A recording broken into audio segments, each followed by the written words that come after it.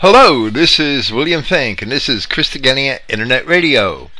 Today is Friday, April 27th, 2018.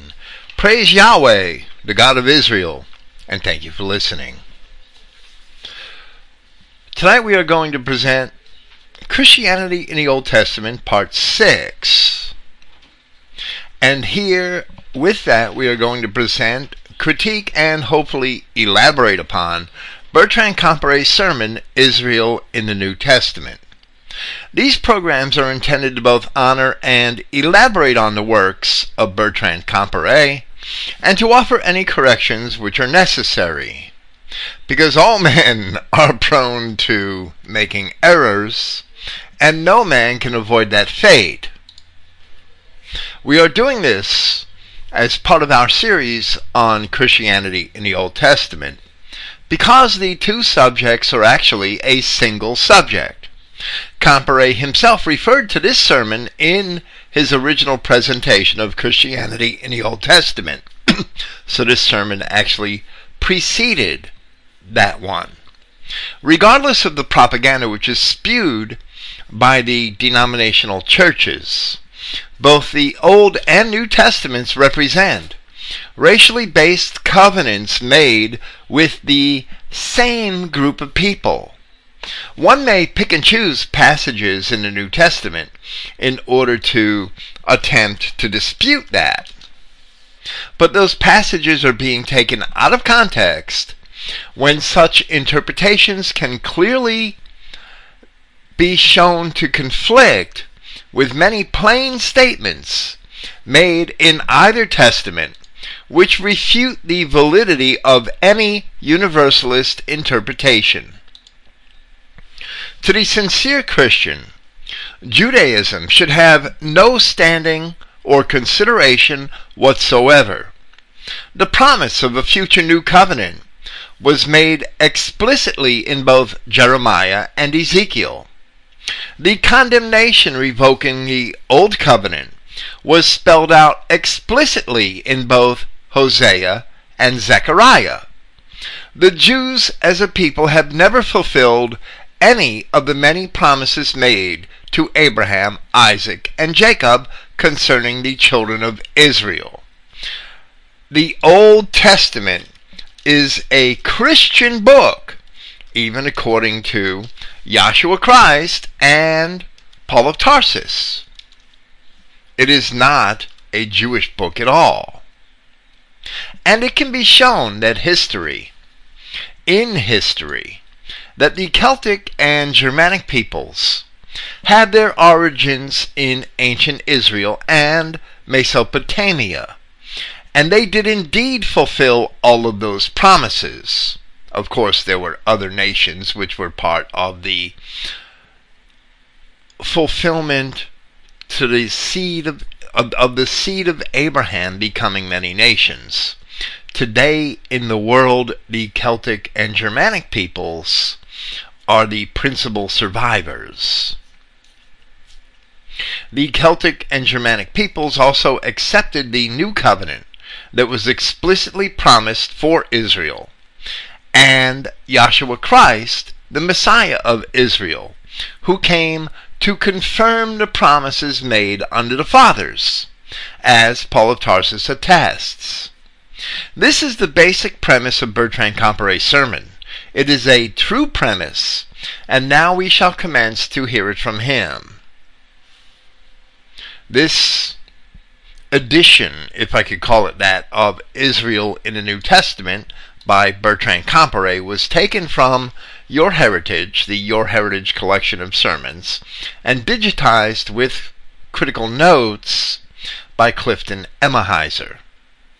I believe in 2005 or perhaps 2006. I might be mistaken. My memory of those years is sometimes cluttered. And Bertrand Comparet starts by saying, "It is impossible to truly understand the Bible, or any part of it, without understanding the Anglo-Saxon, Germanic, and Scandinavian people of today are the Israel of the Bible. The Bible speaks always and only to Israel. To claim its benefits for yourself, you must start by putting yourself in the ranks of Israel. Even the major churches show some dim awareness of this fact, although they won't admit it. And of course, one must be born. In reality, one must be born into the ranks of Israel in order to be included in the benefits promised in Scripture. And we would take this analogy one step further. It is impossible to understand history itself without understanding the Bible, along with the fact that we are the children of Israel. Where did Europeans come from? Why did they accept Christianity? Why did they reject Jews for 1,500 years? And now, why do Jews rule over them? Why are they being overrun by other races? And why must they ultimately reject those other races? The Bible answers all of these questions and more. The Bible also foretold that all of these events would happen along with many others. So before we can understand anything of our past, we must understand who we are, or we will have no true and solid foundation, and no certain guide for understanding our present or our future. Without an anchor, the boat just drifts haplessly in any direction that the wind blows. Continuing with Comparet, and without a rudder, I should have said. For example, the Episcopal Church won't admit that we are Israel, but read their Book of Common Prayer, and Comparet is challenging his listeners to read the book, which we cannot possibly present here. Throughout this book, it always speaks from the standpoint of Israel. To get out of the embarrassment of this inconsistency, most churches teach substantially this, and he's putting words in their mouth in order to depict what they teach. And he says, although God's promises to Israel were absolute and unconditional, God welched on those promises and has given them to the church instead. However, they don't express this quite so frankly. If their doctrine were true, they wouldn't have much of a religion. If Israel couldn't trust Yahweh's word, who else could? But it is not true. Yahweh never welched on a promise. Every promise he ever made to Israel, he has fulfilled, and is today fulfilling the promises to Israel and to no one else. And this position, which is called replacement theology, has been the Catholic position since the church was founded, and it is found in the writings of early Christians since the time of Justin Martyr and Clement of Alexandria. However, it can be proven from the epistles of the apostles, from Peter and Paul explicitly, that this position is not the original apostolic position, nor does it represent true Christianity. Clement of Alexandria twisted the words of Paul, while Justin Martyr was ignorant of him. Nearly all of the books of the prophets would also thoroughly refute this position on replacement theology. Continuing with Comparet. Then the churches say, we are only Gentiles, but we have become spiritual Israel. Now this is a most remarkable statement. The people of Israel were never at any time a group of people who all held the same religious belief. At the best, there were always many apostates and idolaters among them. During much of their history, nearly the entire nation became apostates. The great prophet Elijah found that in the whole nation of Israel there remained only 7,000 men who were still loyal to Yahweh. But the Bible never says they ceased to be Israel when it was denouncing them for their apostasy. Israel always was purely a racial group, all of the same race, despite the apostasy of some of them from the true religion. Therefore, the only way anyone could become a spiritual Israelite would have to be the same process by which he would become a spiritual Negro or a spiritual Mongolian, something that no one could ever do. You can be an Israelite only by birth, by inheritance. And for this same reason, when looking for the fate of the ancient children of Israel in the aftermath of the history of their deportations by both the Assyrians and the Babylonians, or in the earlier colonies which were made by Israelites in Europe and elsewhere, something to which the Bible also attests, one must not look for so-called Jews. One must not look for people practicing the religion of Yahweh, but one must look for pagans. All of the children of Israel who were taken captive or who had emigrated before the captivities were pagans, and in the resulting history we find many tribes in Europe practicing that same sort of paganism which the Bible describes of Israel. Both the prophets and the epistles of Paul document the appropriate historical connections. Again, returning to Comparet. In many previous lessons, I have presented the evidence that the Israelites exist today under the name of Anglo-Saxon, Scandinavian, and Germanic people, and that Yahweh's promises to Israel have actually been fulfilled to them. Many churches teach that the New Testament has done away with all of this.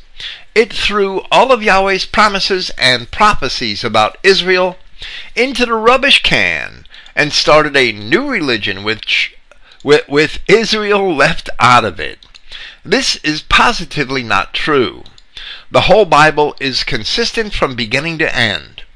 I have often told you that there is as much Christianity in the Old Testament as in the New, although it is harder to understand because it is presented in the forms of prophecy, rituals, and symbols. Now I want to show you that the New Testament, like the Old, is an Israel book. While Comparet originally presented this sermon before his later Christianity in the Old Testament, which we have just presented here in 4 parts, he did indeed go on to demonstrate the veracity of what he has just asserted, that Christianity in the Old Testament is presented in the forms of prophecy, rituals, and symbols. Continuing with Comparet, the 4 Gospels of Matthew, Mark, Luke, and John deal with the life and ministry of Yahshua the Christ. Yahshua always taught the truths pertaining to Israel. In Mark chapter 12, a scribe asked Yahshua, "Which was the greatest commandment of all?" We read, Yahshua answered him, "The first of all the commandments is, 'Hear, O Israel, Yahweh our God is one God.'" Yahshua regarded his whole ministry as being primarily to Israel. In Matthew chapter 15, verse 24, Yahshua said, "I am not sent but unto the lost sheep of the house of Israel." When Yahshua sent out his 12 disciples to teach the people, we read in Matthew chapter 10, verses 5 and 6, "These 12 Jesus sent forth and commanded them, saying, Go not into the way of the Gentiles." And Clifton Emahiser has a note there, sick heathen. And in that context, that's what Yahshua was referring to. That's what he was That's how he was betting that his disciples would understand it. And into any city of the Samaritans enter ye not, but go rather to the lost sheep of the house of Israel. And what Comparet did not explain here is that these lost sheep are mentioned often in the Old Testament, especially in Ezekiel, in chapters 34 and 35, I believe, where it's explained that my sheep have wandered over every mountain. And it explains that the children of Israel are his sheep, and that wandering over every mountain, they were becoming lost. They were the Israelites of the Assyrian deportations. And for that, the shepherds were blamed, because they let the sheep go astray. They led the sheep astray. So Ezekiel chapter 34, verse 11, for thus saith Yahweh God, behold, I, even I, will both search my sheep and seek them out, as a shepherd seeks out his flock in the day that he is among his sheep that are scattered. And that seeking started with the ministry of Christ and continued with the spread of the gospel to Europe.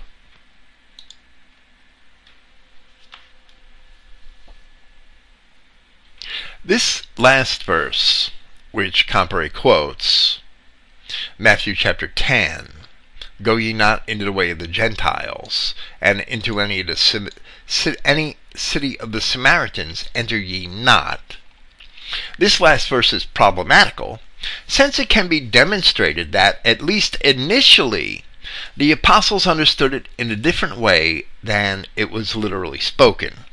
However, it remains true in any case that the intention of Christ for the gospel was only for the so-called lost sheep of the house or family of Israel.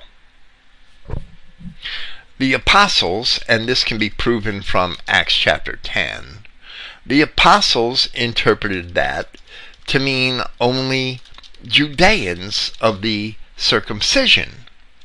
It was not until later, in Acts chapter 10, and in the revelations given to Paul of Tarsus, that Peter is made to realize the identity of those sheep, as he himself attests in his first epistle.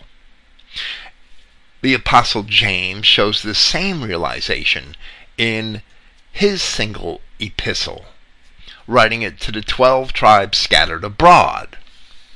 However, James wrote that epistle over 30 years after these instructions of Christ to his apostles. Continuing with Comparet, in Matthew chapter 19, verses 27 and 28, Peter asked Joshua what reward would be given to those who had given up all to follow him. Joshua replied to Peter, verily I say unto you, that ye which have followed me in the regeneration, when the Son of Man shall sit on the throne of his glory, ye shall also sit upon 12 thrones, judging the 12 tribes of Israel. Note this carefully. He didn't say that they would become heads of the Methodist, Episcopal, or Baptist churches, but that they would become rulers and judges over the 12 tribes of Israel. Tribes, of course, being genetic in their substance. This is not something of the past, which Yahweh had to discard as a failure. This is Yahshua the Christ's prophecy of what was so eternally true that it would still be in effect in the millennium, when he comes back to rule the earth in person. Also, many of the parables used by Yahshua concerned Israel, as Yahshua testified in the Gospels. And here Comparet professed a belief in a millennium, which he had also professed in others of his sermons, which is a false church teaching, based mostly on a spurious interpolation found in Revelation chapter 20 in verse 5. There, the clause translated as, "But the rest of the dead lived not again until the 1,000 years were finished," is not found in the oldest manuscripts. In regard to Comparet's mention of this millennium, Clifton M. Heiser made the following note, which he actually appended to the very end of this sermon. Comparet again brings up the topic of a future millennium, saying, "This is Yahshua the Christ's prophecy of what was so eternally true, that it would still be in effect in the millennium when he comes back to rule the earth in person." Clifton says, "While I have great respect for Comparet and his teachings, and I rate him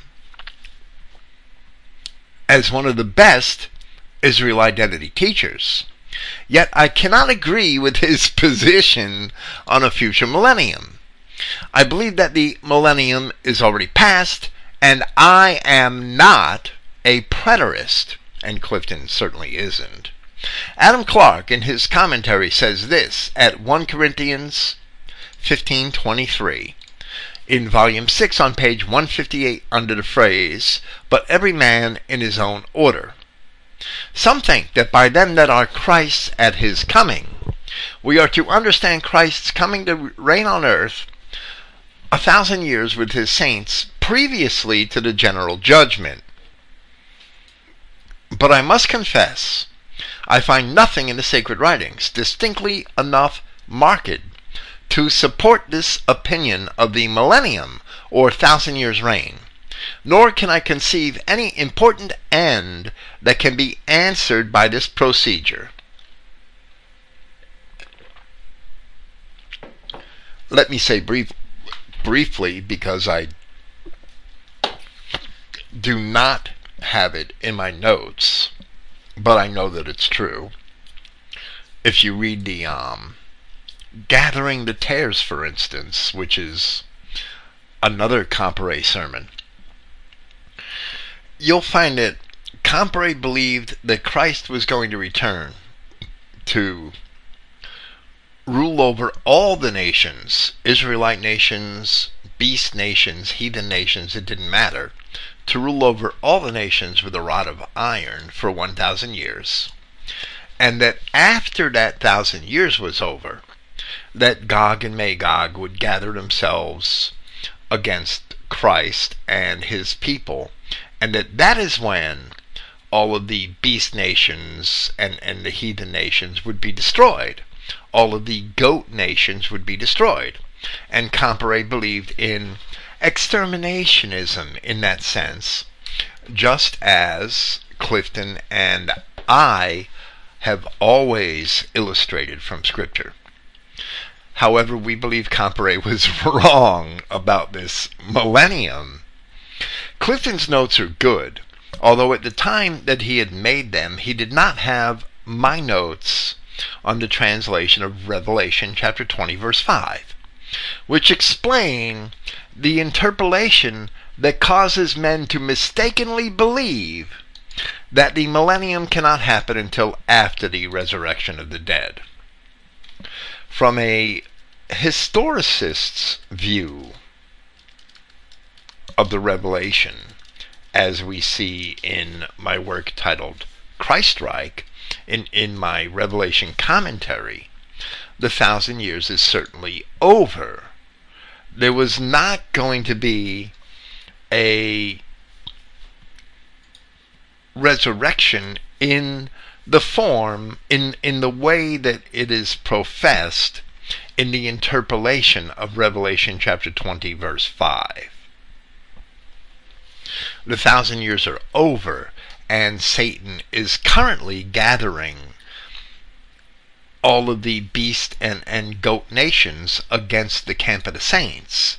And that's been going on now for perhaps 50 to 100 years. That's been going on.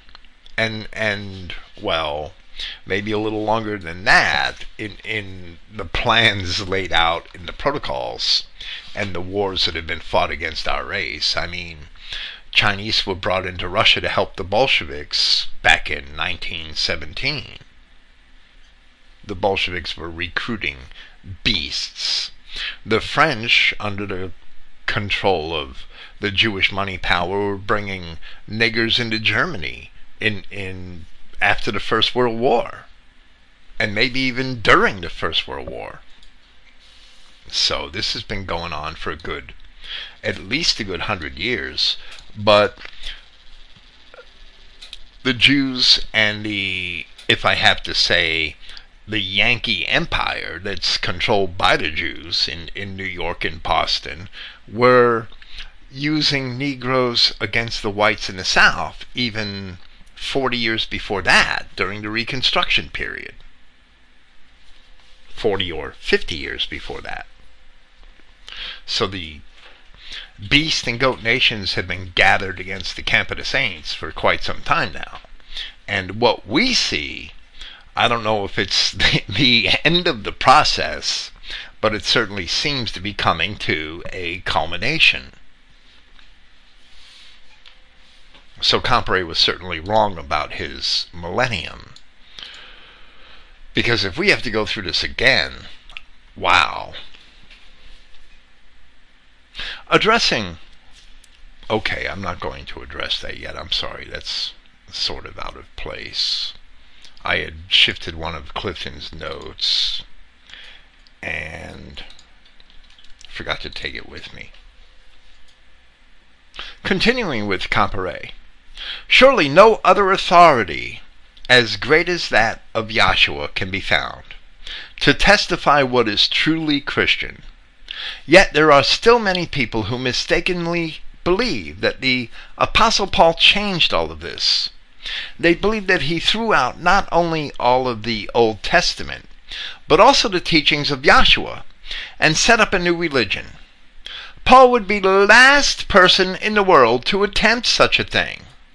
Paul makes it clear in nearly every epistle he wrote, he is writing to and about Israel, although some of this has been hidden by mistranslation in the King James Bible.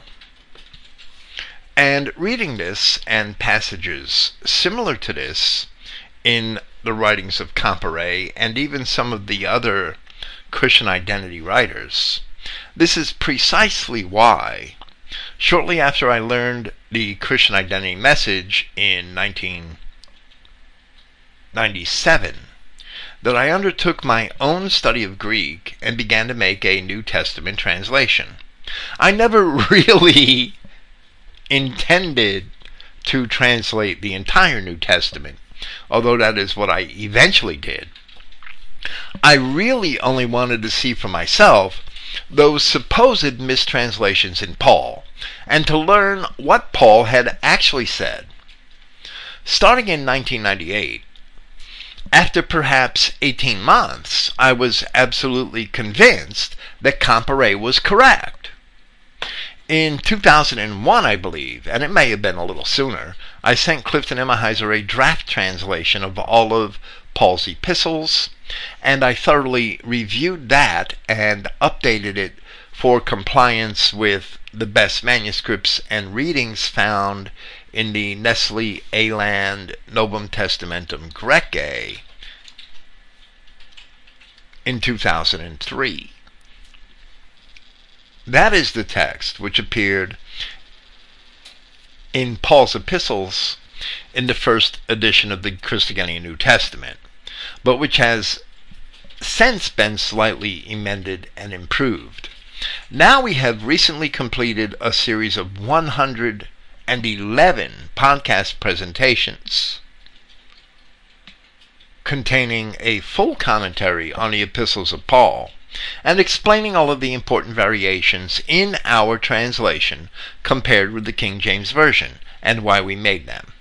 Statements such as this one, which we see by Comparet, were indeed our primary motivation for that entire endeavor.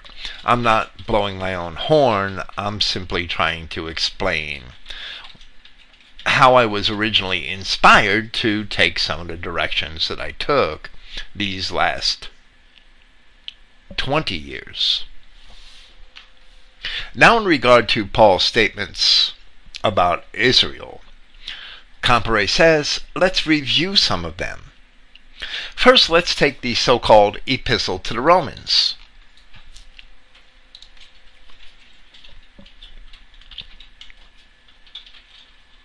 To whom does Paul address it? Romans chapter 1, verse 7 shows that it is addressed to those persons in Rome who are called saints. Yes, I know that your King James Bible says called to be saints. But you will notice that the words to be are in italic type, which shows that these two words were not in the original writing. And yes, the King James Version often did that, but not always. They often did it. The translators added them in order to make it correspond with what the translators thought Paul should have said. But let's take Paul at his own word, what he actually did write, instead of what somebody else substituted for it. And Comparet is absolutely correct here. There are very many subtle little changes in the intent of the language from Greek to English that have totally corrupted the meanings of the original texts. And this is especially true in the letters of Paul, who was actually the apostle to the Israelite nations of the ancient dispersions of the 12 tribes. Even in the King James Version, the Apostle Jude was translated rather correctly, where he said, "It was needful for me to write unto you, and exhort you that ye should earnestly contend for the faith which was once delivered unto the saints." The faith was delivered to people who were already saints. So Comparet continues, and he says, "Remember that Paul was a very well-educated man, who knew the Scriptures well. Paul knew that a saint was not somebody who would be named such by the church in the Dark Ages, several centuries after Paul wrote, because the so-called saint had done some deed of piety." That's the way the Pope makes a saint, right? The Pope really can't make a saint at all. "Do you know who all of the saints are? Paul knew because he knew the Psalms. In the first place, what does saint mean? It means set apart or consecrated to the service of Yahweh. That word saint is the same word as the word holy or hagios. And when it's applied to a person, it is very often translated as saint. It is used in the Bible almost exclusively of people as members of a class rather than as individuals. It is used to describe the status of Yahweh's people Israel. The saints are the people whom Yahweh had set apart from all others. And here's the kicker. Here's the proof. Whether they sin or not. This is demonstrated in Psalm 37, where it says from verse 27, "Depart from evil and do good, and dwell forevermore. For Yahweh loves judgment and forsakes not his saints. They are preserved forever, but the seed of the wicked shall be cut off." The wicked are not his saints, and only his saints are called to depart from evil. Therefore, they are saints even when they sin.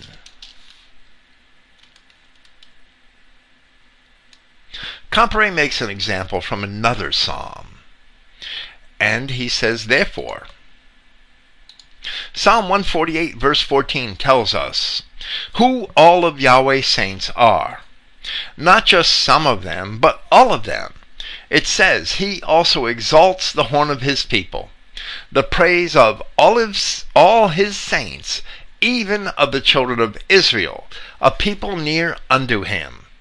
Paul knew them, So when he addressed any of his epistles to saints, you know Paul was writing to Israelites. In the Epistle to the Romans, as it is wrongly named in your Bible, for Paul didn't call it that, but the translators did, Paul says he is writing to all that be in Rome, beloved of Yahweh, called saints. Since all of the saints are Israelites according to the Bible, which Paul knew very well, we know that he was not just writing to Romans in general. Nero, for example, was a Roman. In fact, Nero was emperor at the time Paul wrote this epistle, and we may be sure that Paul never considered Nero a saint. These saints are also identified as called. Paul knew whom Yahweh had called, and we have issue with Comparet here. This is only partially true, as Comparet is quite biased against Romans and Nero. The epistle is popularly called Romans, and the Romans themselves were descended from an ancient branch of the tribe of Judah. We must consider any true Roman to be a saint in that regard. Later on, Paul wrote an epistle that is popularly called Hebrews. It was addressed generally to Hebrews. Likewise, the epistle to the Romans was addressed generally to Romans who were already ostensibly Christians, because we see that in chapter 16, Paul addresses a lot of people that already belonged to Christian assemblies. But they were nevertheless Romans. Nero was a Roman. Since saints are the children of Israel, and since the Romans, the actual tribe of Romans, not merely people of other races that were citizens of Rome, which you really didn't have a whole lot of in this early time, in the 1st century. There was much more of it by the 3rd century. But since the Romans were primarily from the tribe of Judah, we must consider any true Roman to be a saint in that regard. Nero was a Roman, and he was ostensibly descended from the princely line of ancient Troy. Therefore, he was most certainly an Israelite, and a saint in spite of his sin. Many of the kings of Israel and Judah were greater sinners than Nero, and they would have supposedly known better, having been raised in the law, while Nero was raised as a pagan. In some of his other sermons, such as Daniel's 5th Kingdom, Comparet admitted the Israelite origin of the Romans, so we cannot determine why he denied Nero that admission here. But Comparet was evidently in conflict with himself on the matter. But in any event, Paul never made any specific comment concerning Nero's heritage. However, in Philippians chapter 4, Paul had passed greetings from saints in Nero's household onto the Christians of Philippi, where he said in verse 22, "All the saints salute you, chiefly they that are of Caesar's household." Nero was Caesar when Paul wrote both of these epistles, Romans and Philippians. So here Comparet is certainly not being fair to Nero, even if Nero was a horribly prolific sinner. Now continuing with Comparet, Isaiah chapter 41 verses 8 and 9 tell us, "But thou, Israel, art my servant, Jacob, whom I have chosen, the seed of Abraham my friend. Thou whom I have taken from the ends of the earth, and called thee from the chief men thereof, and said unto thee, Thou art my servant, I have chosen thee, and not cast thee away." And this, of course, is in reference to the called of Paul's epistles. Then he cites Isaiah chapter 51 verse 2. showing us from the Old Testament who the called are, as he also showed us who the saints are. Isaiah 51 verse 2 instructs us, "Look unto Abraham your father and Sarah that bore you, for I have called him alone, and blessed him, and increased him." And of course that continues under the New Testament. Paul well knew that Yahweh had called and predestined his people Israel to be the people who are consecrated to his service, which is just what the word saint means. Therefore, in Romans chapter 8 verse 30, Paul says, "Moreover, whom he did predestinate, them he also called. And whom he called, he also justified." All Israel will be saved. "And whom he justified, them he also glorified." He predestinated Israel, he called Israel, he justified Israel, whether you like it or not. And he glorified Israel, even if we're not quite in that position yet. Comparet may have done better to cite verse 29 along with verse 30 of that 8th chapter of Romans, where Paul wrote, "For whom he did foreknow, he also did predestinate to be conformed to the image of his Son, that he might be the firstborn among many brethren." The Christian must be foreknown by Yahweh, predestinated by Yahweh, and it is only they who are called by Yahweh. Only the literal and physical children of Israel can claim the distinctions of being both foreknown and predestinated, according to the prophets and the word of Yahweh throughout Scripture. The true Christian should not try to corrupt the word of God to make it conform to what he perceives of himself. Rather, the true Christian should seek to conform himself to the word of God. And of course, only in Israel I can do that, because only Israel is called. Comparet continues, "Similarly, Paul writes to the saints in various other cities. In 1 Corinthians chapter 1 verse 2, 2 Corinthians chapter 1 verse 1, Ephesians chapter 1, Philippians chapter 1, Colossians chapter 1, and Philemon verse 5. All these clearly state Paul was writing to those who are the saints in those various cities. Paul knew that the saints, the Israelites, were the people to whom Yahweh's message was addressed, the people in whom the message must take root, that they should be called to his service, as Yahweh had declared from the beginning. Therefore it was to them that Paul wrote, and not to the Gentiles in general. And this is only a small beginning of the plethora of proofs of the Israelite identity of his intended readers, which is found in practically all of Paul's surviving epistles.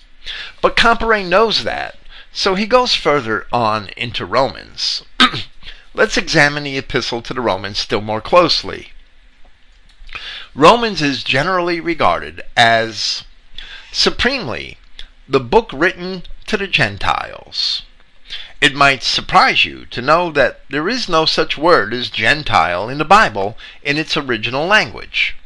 Oh yes, I know that you could find it in the King James Bible, also in the less accurate of the modern English translations. It was never in the original languages, and has been put in by the translators. Neither Hebrew nor Greek has such a word as Gentile, nor any word which is equivalent to it. And that's important to understand. The Greeks have a close word, barbaros or barbarian, but that only refers to someone who does not speak Greek. The word Gentile comes from the Latin word gentilis, which means one who is not a Roman citizen. If you were to use the word accurately, you would have to say that Yahshua and all of his disciples were Gentiles, for none of them were Roman citizens. Paul was the only one of the apostles who was a Gentile, For Paul was a Roman citizen. And actually, that should say Paul was the only apostle who was not a Gentile, because he was a Roman citizen, according to the definition of Gentile, which Comparet is supplying here. This error may have been in the original, because other and older transcriptions of Comparet's sermon also have it that way, others which Clifton did not make. Furthermore, on Comparet's definition is not quite correct, and we shall explain that a little later. But now we shall continue with Comparet. In other words, Gentile does not mean one who is not a Roman citizen. It doesn't. It never did. It also doesn't mean one who is not a Jew. It never meant that either. That's a made-up church fantasy.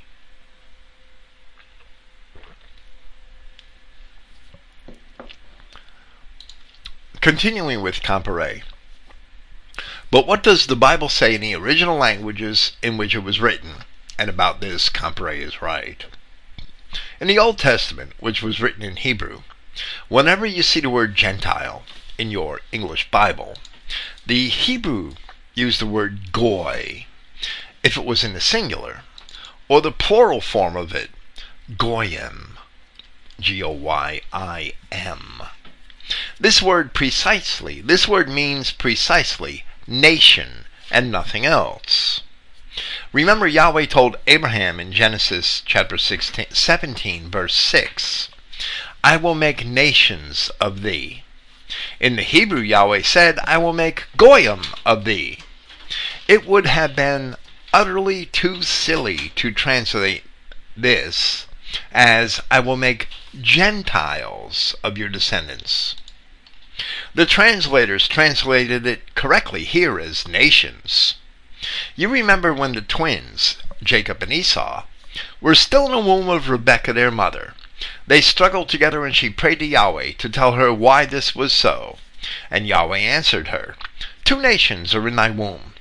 In the Hebrew, the original says, 2 goyim are in thy womb.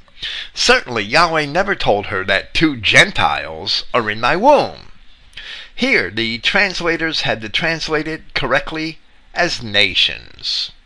But this is exactly the same word which they translate Gentiles in many other places.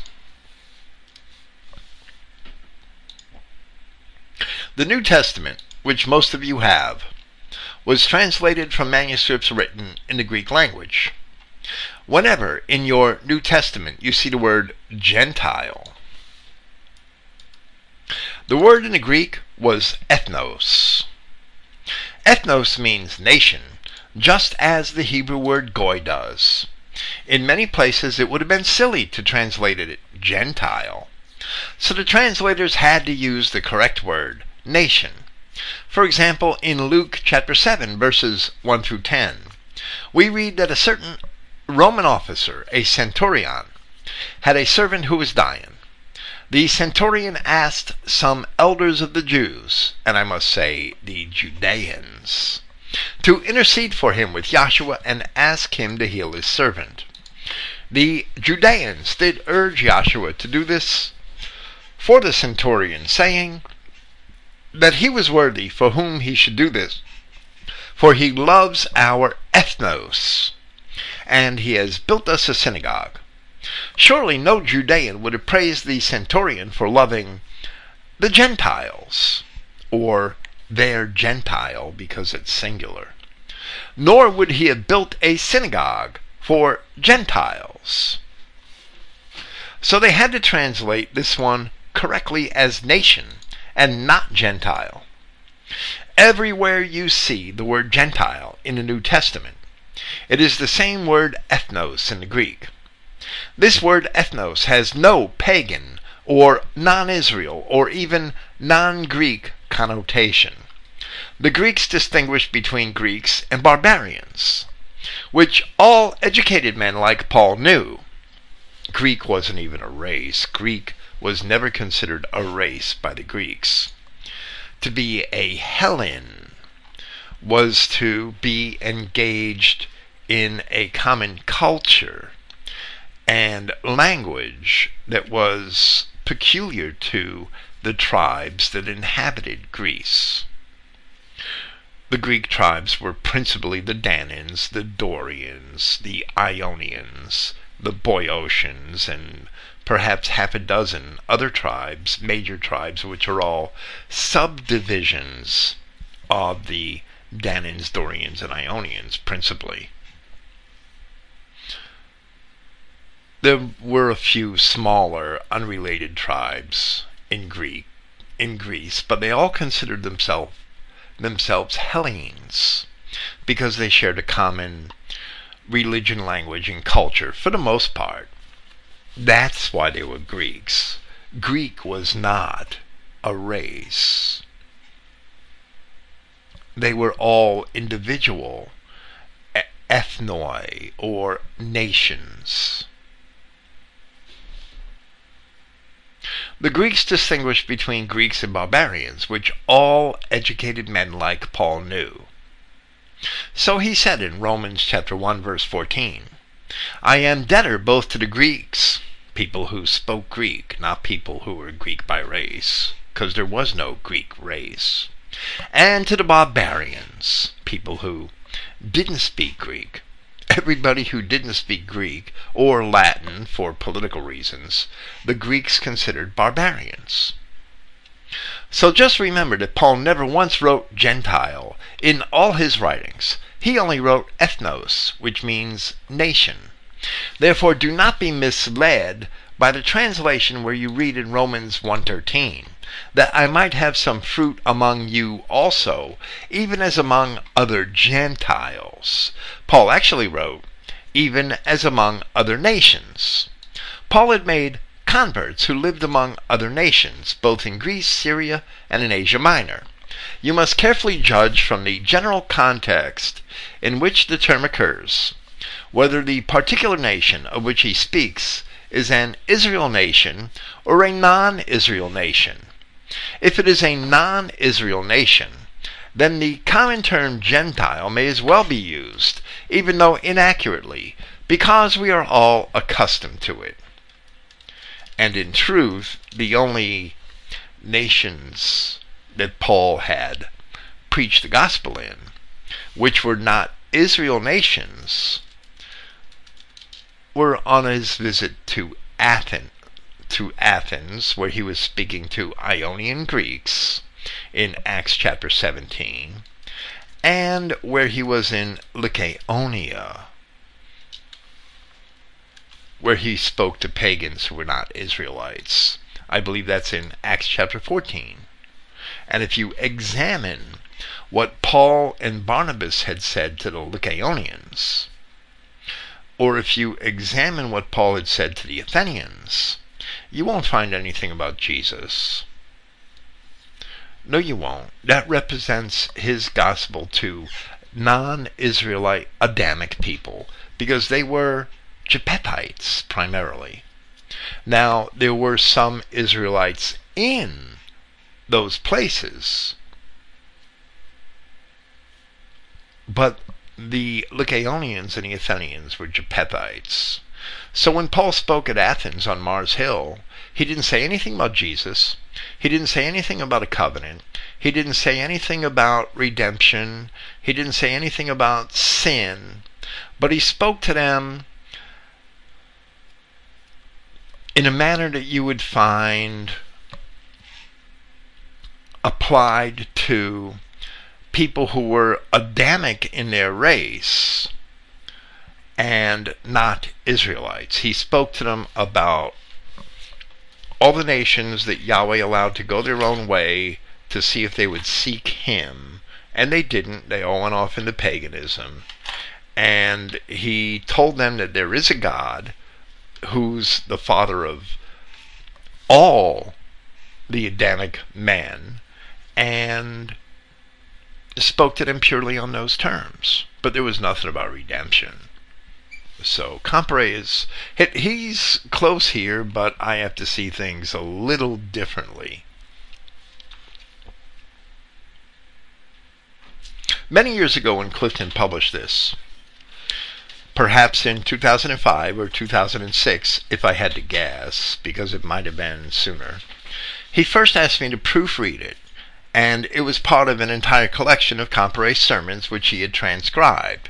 So when I did proofread it, I could not help but to make a few annotations here and there.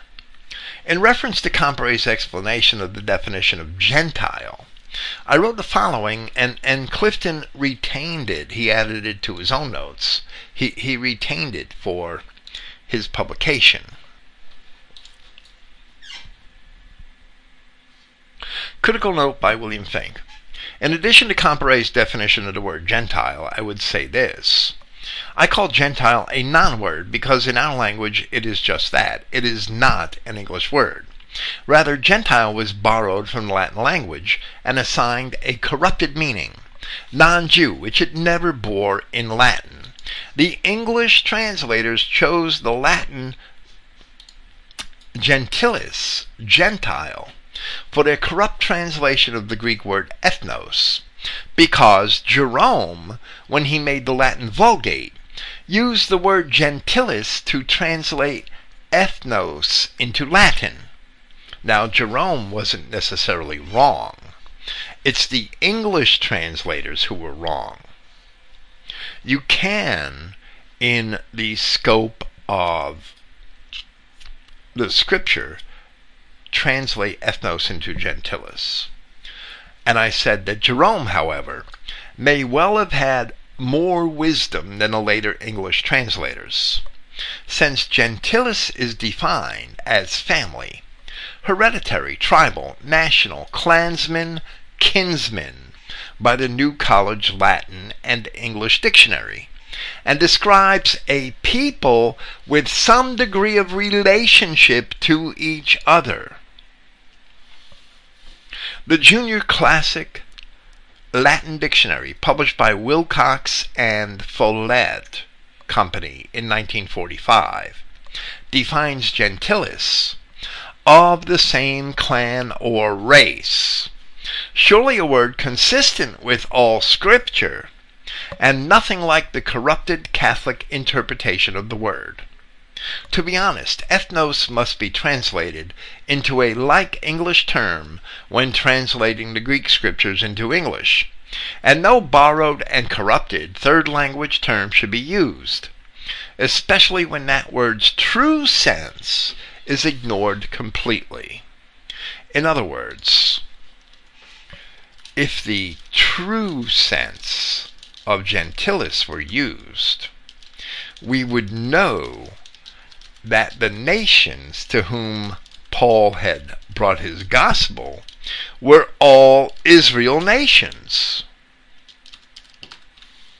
It was actually Clifton who had initially found the definition in the New College Latin and English Dictionary, and Clifton still had that book on his bookshelf at home in Ohio when we had moved him and his books here to Florida. So I'm sure it's probably around the house on one of the shelves here somewhere. For me to have that definition for that note, Clifton must have presented it elsewhere in his own writings at an earlier time. So I cannot take credit for that part of my note. I just took advantage of something Clifton already found. In any event, I only hope that Clifton would use the material to help clarify what Comparet had explained, and he did. Now continuing with Comparet for a short paragraph. For further proof Paul was not writing to Gentiles in the Epistle to the Romans, note how Paul tells these saints in Rome, to whom he writes in Romans chapter 4. Abraham is our father as pertaining to the flesh, and Abraham, who is the father of us all.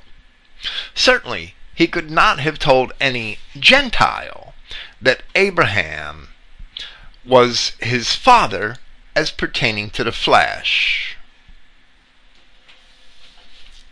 Actually, in the oldest Greek manuscripts, the first clause cited here says, Now what may we say that Abraham, our forefather, has found concerning the flesh? A forefather is none other than an ancestor. You might be able to explain away the word father. Oh, it's spiritual, but you can't do that with the word forefather.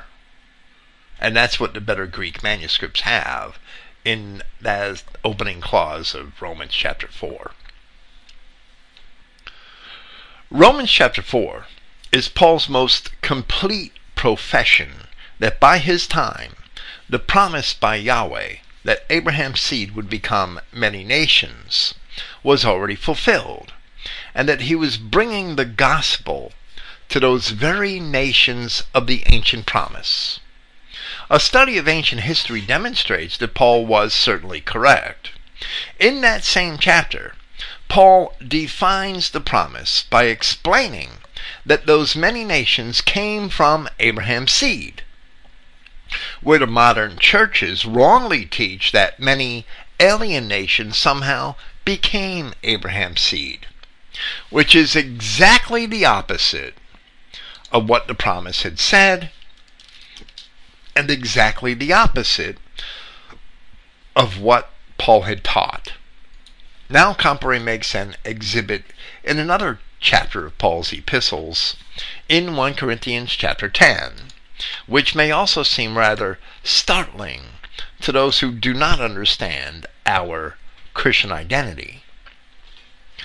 He says, this is consistent with what Paul wrote to the saints in the city of Corinth. Now the Corinthians aren't Romans, they are Dorian Greeks primarily, but Dorians were also from the ancient Israelites in a slightly different way. In 1 Corinthians chapter 10, verses 1 through 4, he writes, Moreover, brethren, I would not that ye should be ignorant how that all our fathers were under the cloud, and all passed through the sea, and were all baptized unto Moses in the cloud and in the sea, and did all eat the same spiritual meat, and did all drink the same spiritual drink, for they drank of that spiritual rock which followed them, and that rock was Christ. Comparet goes on and says, in response to that passage, Paul could not have truthfully told Gentiles that their fathers, like his, had all passed through the Red Sea with Moses, and had all been protected by the pillar of cloud by day and of fire by night, and had all eaten the manna, and had all drunk of the water which poured out of the rock in answer to Moses' prayer. Only to Israelites could he have said this with the slightest spark of truth. Further on in that same chapter of 1 Corinthians, Paul had said, where we will omit a short parenthetical remark, Behold, Israel down through the flesh are not those who are eating the sacrifices partners of the altar. Rather, that whatever the nations sacrifice, they sacrifice to demons and not to Yahweh. As we asserted at the beginning of this presentation, Paul was illustrating that the children of Israel, the nations who were Israel according to the flesh, were practicing paganism, just like the Old Testament informs us that they were. Only they were doing it after they departed from ancient Israel, in Europe, where they fulfilled the original promises to Abraham, Isaac, and Jacob to become many nations and a company of nations. So Comparet continues, Not even the prophets of the Old Testament were more firmly convinced of the great and continuing destiny of Israel than was Paul. I know that you have been taught in your churches that Paul threw all this into the rubbish heap and started a new religion without Israel in it. Where they get that idea, I certainly don't know. Listen to this from the Epistle to the Romans and see if you could find anything here to show that Paul thought that Israel was all through, meaning all finished. In Romans chapter 9, verses 4 to 5, Paul speaks of the Israelites, to whom pertains the adoption and the glory and the covenants, and the giving of the law, and the service of God, and the promises, whose are the fathers, and of whom, as concerning the flesh, Christ came. So he's talking about genetic Israelites and not spiritual church Israelites. Comparet says, you have been taught that Gentiles are adopted as the children of Yahweh. However, did you notice that Paul says it is the Israelites to whom pertains the adoption? How could Paul make it any clearer than this? Which is in Romans chapter 11, verses 1 and 2. I say then, has Yahweh cast away his people?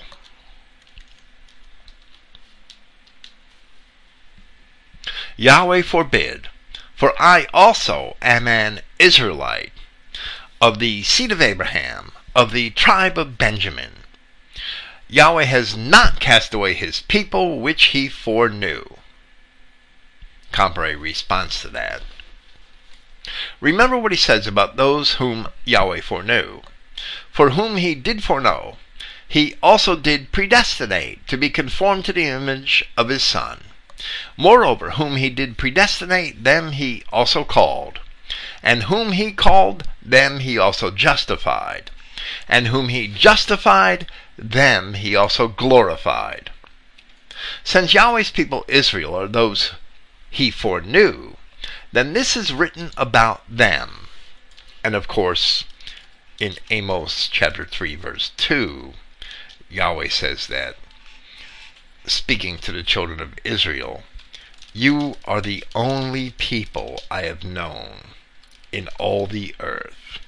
So nobody else can claim to have been known by Yahweh, to have been recognized in this fashion by Yahweh, except the literal genetic children of Israel. The false interpretations of the denominational churches cause many contradictions with the actual reading of the scriptures.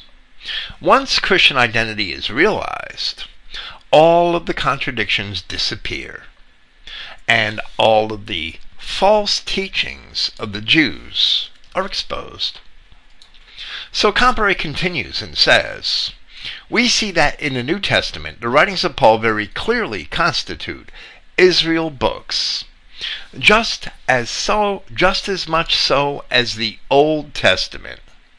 But what of the other books in the New Testament, which were not written by Paul? Are they also Israel books? Now let's look at the writings of the other apostles in the New Testament. What about James? James addresses his epistle to the 12 tribes scattered abroad. This could not be to the Jews, for they were not any of the tribes of Israel, and also they were not scattered abroad when James wrote. For 10 years thereafter they were still collected together in Palestine. And there were Jews who had departed from Palestine and settled in diverse cities throughout the Roman Empire, but they were not all 12 tribes. There were 2 apostles named James in Scripture. One, the son of Zebedee and brother of John, was slain by Herod Agrippa I, which is recorded in Acts chapter 12. The other, James, the half-brother of Yahshua Christ, lived until 61 or 62 A.D., and he is the James who wrote this epistle. His death at the hands of certain of the party of the Sadducees was recorded by Flavius Josephus in his Antiquities of the Judeans. Jerusalem was destroyed in 70 A.D., but the real diaspora of the Jews from Palestine did not occur until after a later revolt was crushed by the Romans, after 135 A.D., the Bar Kokhba revolt. So Comparet is correct that by no means could James have been referring to Jews when he wrote the words which open his epistle. Furthermore, Josephus attests in Antiquities, in Book 11, that only 2 tribes were ever under Roman rule. And they were the only ones who were ever called Judeans. Yet the records of the Old Testament inform us even further that Josephus could only have been writing of a very small portion of those 2 tribes. Josephus said, "There are but 2 tribes in Asia and Europe subject to the Romans, while the 10 tribes are beyond Euphrates until now, and are an immense multitude, and not to be estimated by numbers." A survey of ancient history can prove, beyond doubt, that those 10 tribes were called by the names Sake, Scythians, and Galatahi, and then later by more specific names for smaller tribal divisions such as Goths or Alans or Alemanni, among others. Paul wrote to some of them in his epistle to the Galatians and told them that the law was our schoolmaster to bring us unto Christ. And God sent forth his Son, made of a woman made under the law, to redeem them that were under the law. Galatians chapters 3 and 4. None of which can justly be interpreted as to apply to anyone but the literal genetic children of Israel. So Comparet is once again correct where he says, in relation to the opening lines of James's epistle, that it could not even be the people of the kingdom of Judah, for they were never more than the 3 tribes of Judah, Benjamin, and Levi. I'm sorry, there was a typo here. James is speaking to the 12 tribes scattered abroad. We know that the Assyrians first took into captivity all the people of the 10 northern tribes, who made up the kingdom of Israel. Then the Assyrians, under King Sennacherib, invaded the southern kingdom of Judah and deported 200,150 of its people in the same captivity with the 10 tribes. That was the 46 fenced cities. And the number Comparet has of 2,150 actually comes from Assyrian inscriptions. He says, "We know from historical sources, upon the fall of Babylon, the tribes of Israel, by that time known as Scythians, swooped down on Babylon and carried off most of the remaining people of Judah, Benjamin, and Levi, who were captives at Babylon. They left behind just the relatively few who returned to Palestine with Ezra and Nehemiah." So when James wrote his epistle in 60 AD, or thereabouts, the 12 tribes were scattered abroad. By that time they were known as the Angli, Saxons, Ostrogoths, Visigoths, and the royal Scyths, already moving on their long march into their predestined homes in Europe. It was to them James was writing. And actually by the time of the return of Nehemiah, which was first, and Ezra, which was later, there were many who did remain in Babylon. Peter later brought the gospel to them. Peter said at the end of his first epistle that he was in Babylon. There's a tale that Babylon in Peter's first epistle was a code word for Rome, and that's a lie, because at that early time Rome and Babylon was never a code word for Rome. The actual city, even though it was in a state of decay, it still stood, and that's where Peter was. Peter had brought the gospel to the people of Babylon because Peter was the apostle of the circumcision, and there was still some circumcision in ancient Babylon. Later the Jews chose ancient Babylon as a base from which to write their Talmud, or at least one of their Talmuds, because there are a couple of editions of the Talmud. There's a Jerusalem Talmud, and there's a Babylonian Talmud, which is much more famous, of course. But even with that, even though there were still some Israelites at Babylon in Peter's time, they were still only from 2 tribes. They couldn't account for all 12. There were also many Israelites who departed Egypt by sea rather than follow Moses, among whom were a portion of the Danites, a portion of the tribe of Dan, and the Trojans. After the conquest of Palestine, many Israelites departed and invaded Greece, and were known as Dorians. Around that same time, many others of the tribes of Israel took to the seas, and the Greeks later recalled them as Phoenicians. They settled Anatolia, parts of Greece, Italy, France, North Africa, Iberia, and the British Isles. They probably settled other areas as well. In fact, they settled the Danube River basin. These early seafaring Israelites were just as significant in fulfilling the promises to the patriarchs as the Israelites of the later deportations were.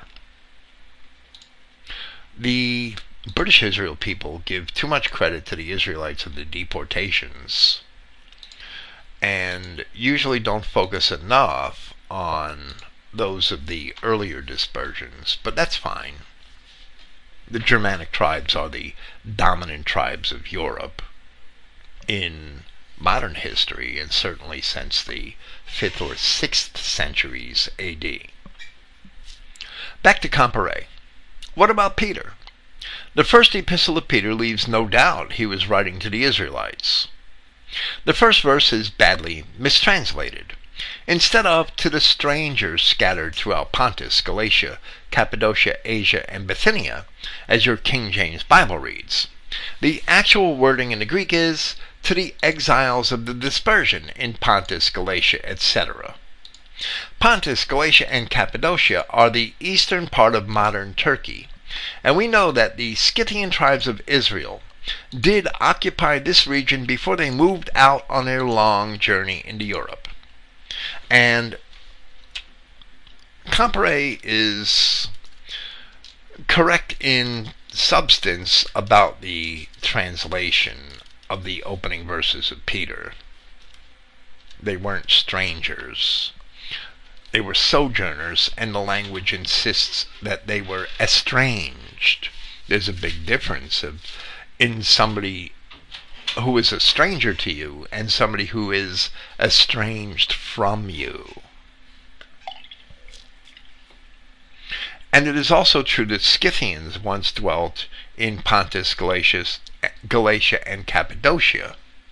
But the Galatians returned and reoccupied the area 4 centuries later in the 2nd century BC.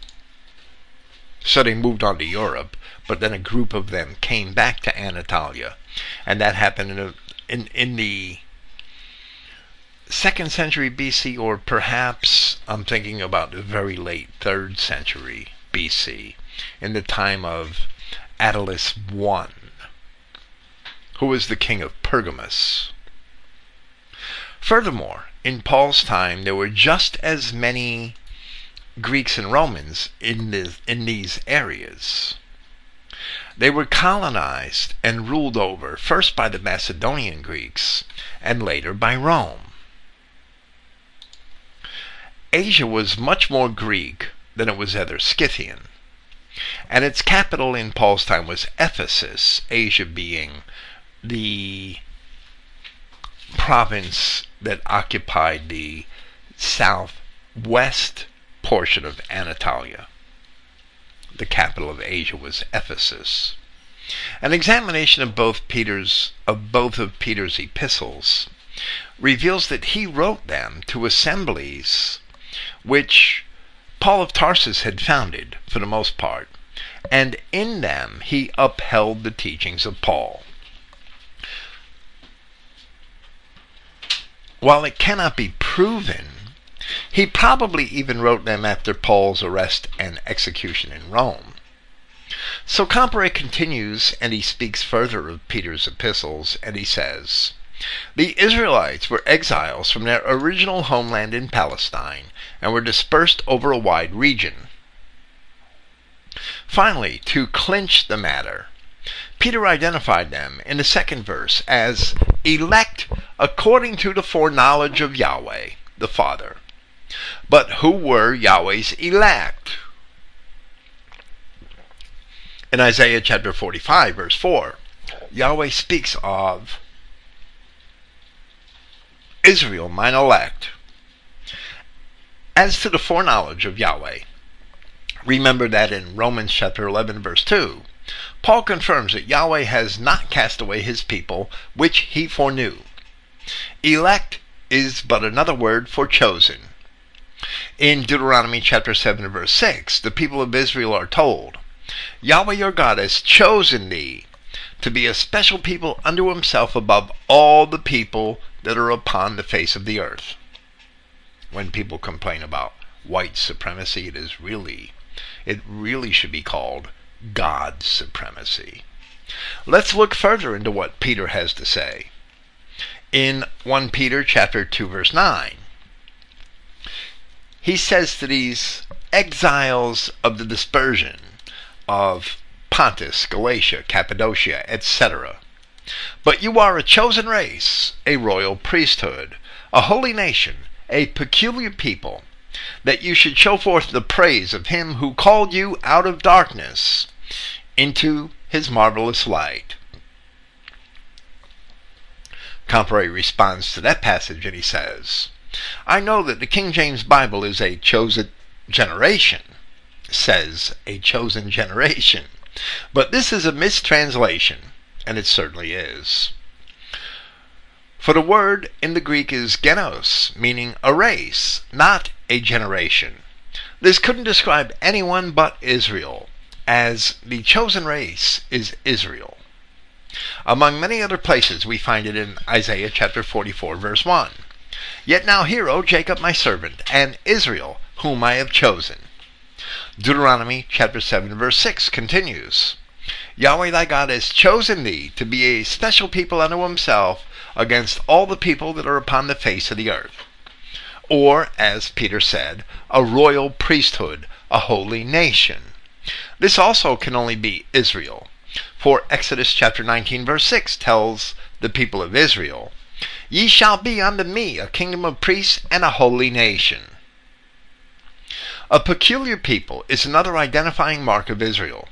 For Deuteronomy chapter 14, verse 2 says, For thou art a holy people unto Yahweh thy God, and Yahweh has chosen thee to be a peculiar people unto himself above all the nations that are upon the earth.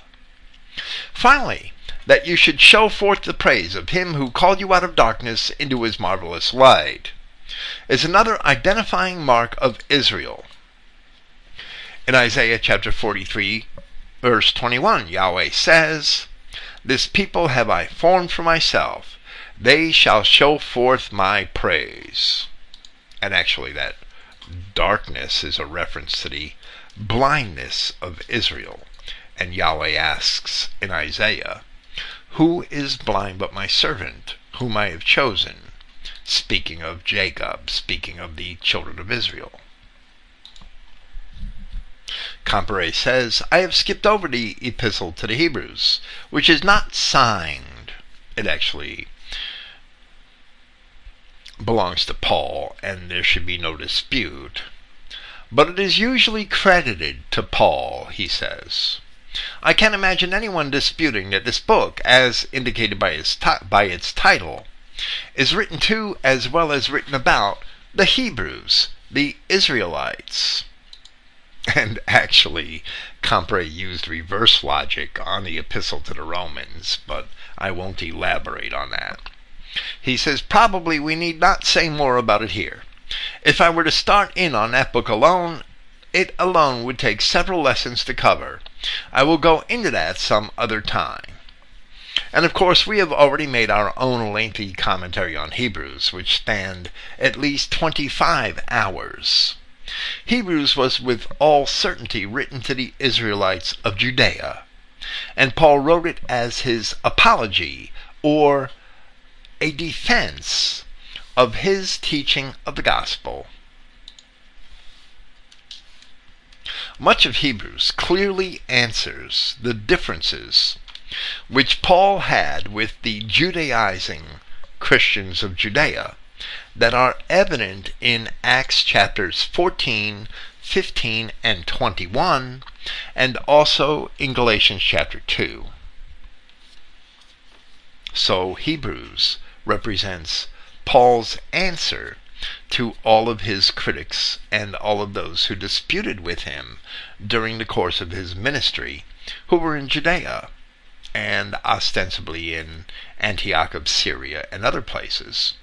And it's startling that you leave the epistle to the Hebrews, and you fast forward 100 years to the time of Justin Martyr. And Justin Martyr, who was a Christian writer from Samaria,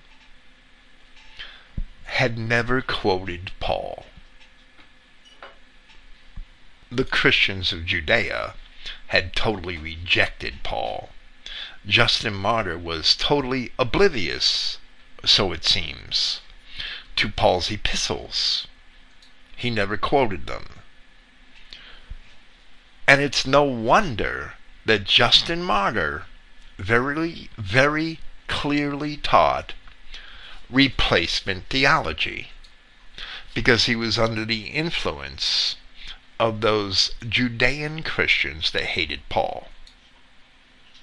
So they never learned from Peter or from James. They never learned the identity of Israel with the European people.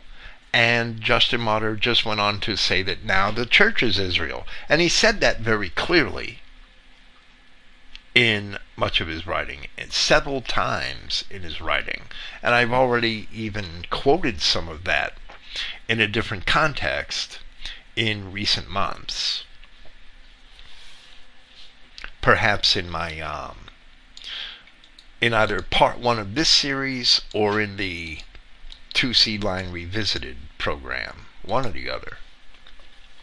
Anyway, that's just a little digression. Comparet continues, what of the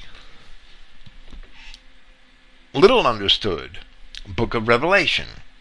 It is too clear for any possible doubt that this book is written in symbols and is not to be taken literally. You must understand the symbols used in order to know the great realities for which they stand. These symbols are in general Israel symbols. Hence it can be understood only by those who can recognize the basis of the Israel basis of the symbols. This is also a book about which whole volumes have been written. It is too long for me to take up as just a subdivision of our present theme of Israel in the New Testament. And in this regard, I would think that the most important thing to know about the book of Revelation is that in the end there is a city, and on the gates of the city are written the names of the 12 tribes of the children of Israel. A tree grows in the city, the tree of life, which bears 12 types of fruit, ostensibly corresponding to those same 12 tribes. So it may be safely inferred that if one is not a member of one of those tribes, one will never be permitted to enter into that city. Outside of the city are dogs and sorcerers and whoremongers and murderers and idolaters and whosoever loveth and maketh a lie. But hold it, all men sin, even all Israelites. So who are these others who are left outside?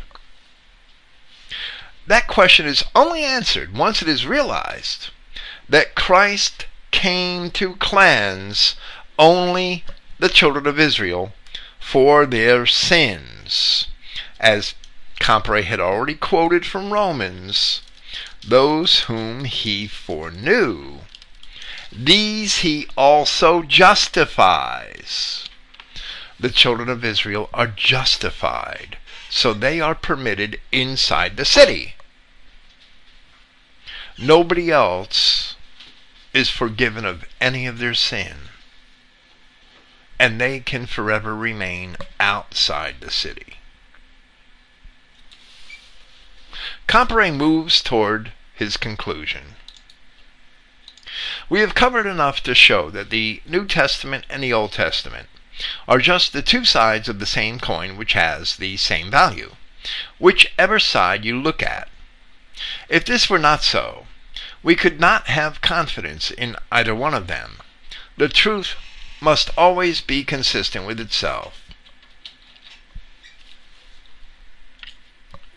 Yahshua came not to take back Yahweh's promises and nullify the prophecies, but rather, as Paul said in Romans chapter 15 verse 8, and I quoted this passage at the very beginning of this evening in my introduction, now I say that Yahshua was a minister of the circumcision, meaning that he was circumcised, everything according to the law, for the truth of Yahweh, to confirm the promises made unto the fathers. All that had been promised to Abraham and Moses was to be made good. And that's also professed in the opening chapter of the Gospel of Luke. Likewise, these promises to Abraham and Moses included the basis for Christianity. In fact, Moses was a Christian. Does that startle you when you remember that Moses died more than 1,400 years before Christ was born? Yet, the New Testament tells us that Moses was a Christian. Hebrews chapter 11, verses 24 through 26 says, "By faith Moses, when he was come to years, refused to be called the son of Pharaoh's daughter, choosing rather to suffer affliction with the people of Yahweh than to enjoy the pleasures of sin for a season, esteeming the reproach of Christ greater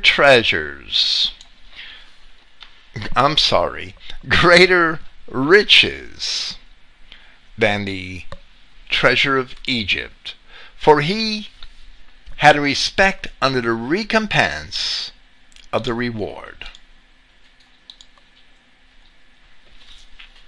It is certain that he could not have esteemed the reproach of Christ greater riches than the treasures of Egypt, unless he truly understood what all the rituals he had taught the people really meant, that they talked of the coming Redeemer.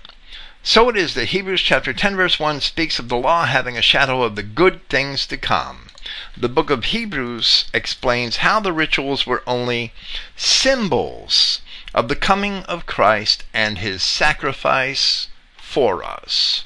And of course, about that part about the symbols,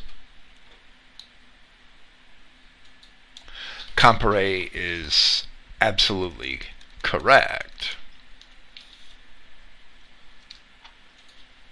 There's one other problem here, and one other issue which Clifton had, and which he added into his notes, and that was in regard to Comparet's interpretation here.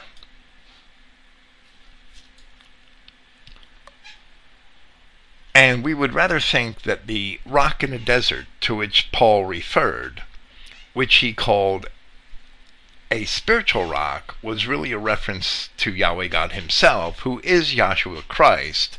And Clifton really didn't understand that, or understand that in that manner, and that's fine. Clifton thought it was Jacob's pillar instead. But where Comparet says, reproach of Christ, it wasn't Yahshua Christ being reproached in the desert. It was the children of Israel who are the anointed collectively. And Clifton had pointed out a few other passages where Comparet failed to understand that the word Christos can refer collectively to the anointed and not merely to Yahshua Christ, and that in context in those passages it absolutely had to refer to anointed. So Clifton said, Comparet also quotes 1 Corinthians chapter 10 verses 1 and 4, in addition to Hebrews chapter 11 verses 24 and 26, where Clifton believes that Christ is a mistranslation. And of course the Christogenea New Testament also reflects that. At 1 Corinthians chapter 10, verses 1 through 4, I believe that Christ should instead be the anointed, meaning the children of Israel. And the Christ at Hebrews chapter 11, verses 24 through 26, should be the anointed. And Clifton says, meaning Jacob's anointed pillow stone. With that, I don't agree. That should also refer collectively to the children of Israel. Now, Clifton believes that Jacob's anointed pillow stone is the rock in the desert. And I would say that it certainly can stand as a symbol for Yahweh in the promises which Yahweh had made to Jacob as he slept upon that stone. So, it's a slight difference, but it wasn't Christ being reproached in the desert in the Exodus in Egypt. It was the children of Israel collectively, the anointed collectively, who were being reproached.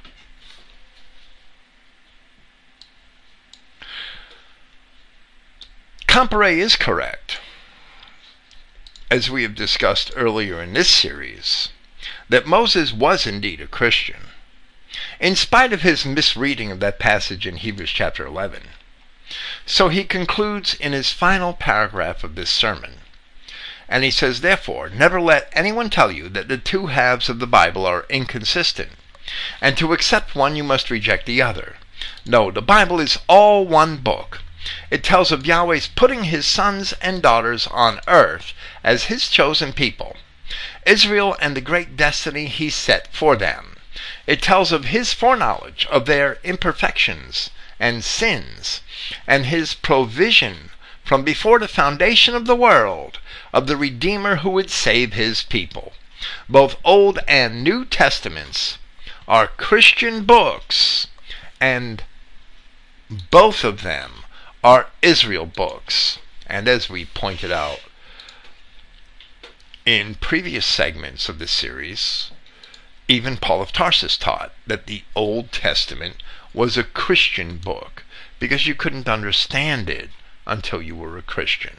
The veil remained upon the Old Testament until you accepted Christ and understood the gospel.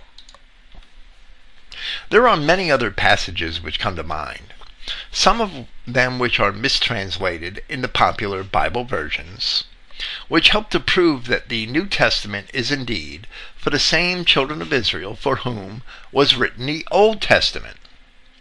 Closing this series, we will provide our translation of just a few of them.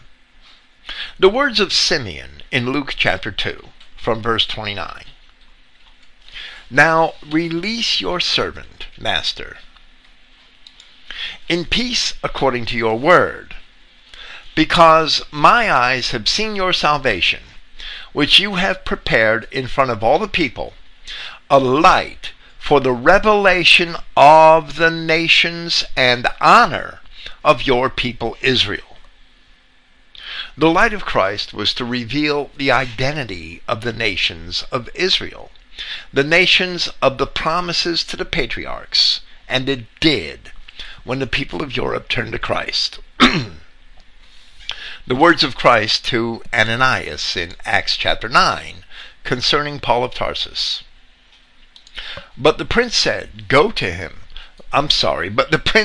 him, Go, for he is a chosen vessel by me, who is to bear my name before both the nations and kings of the sons of Israel.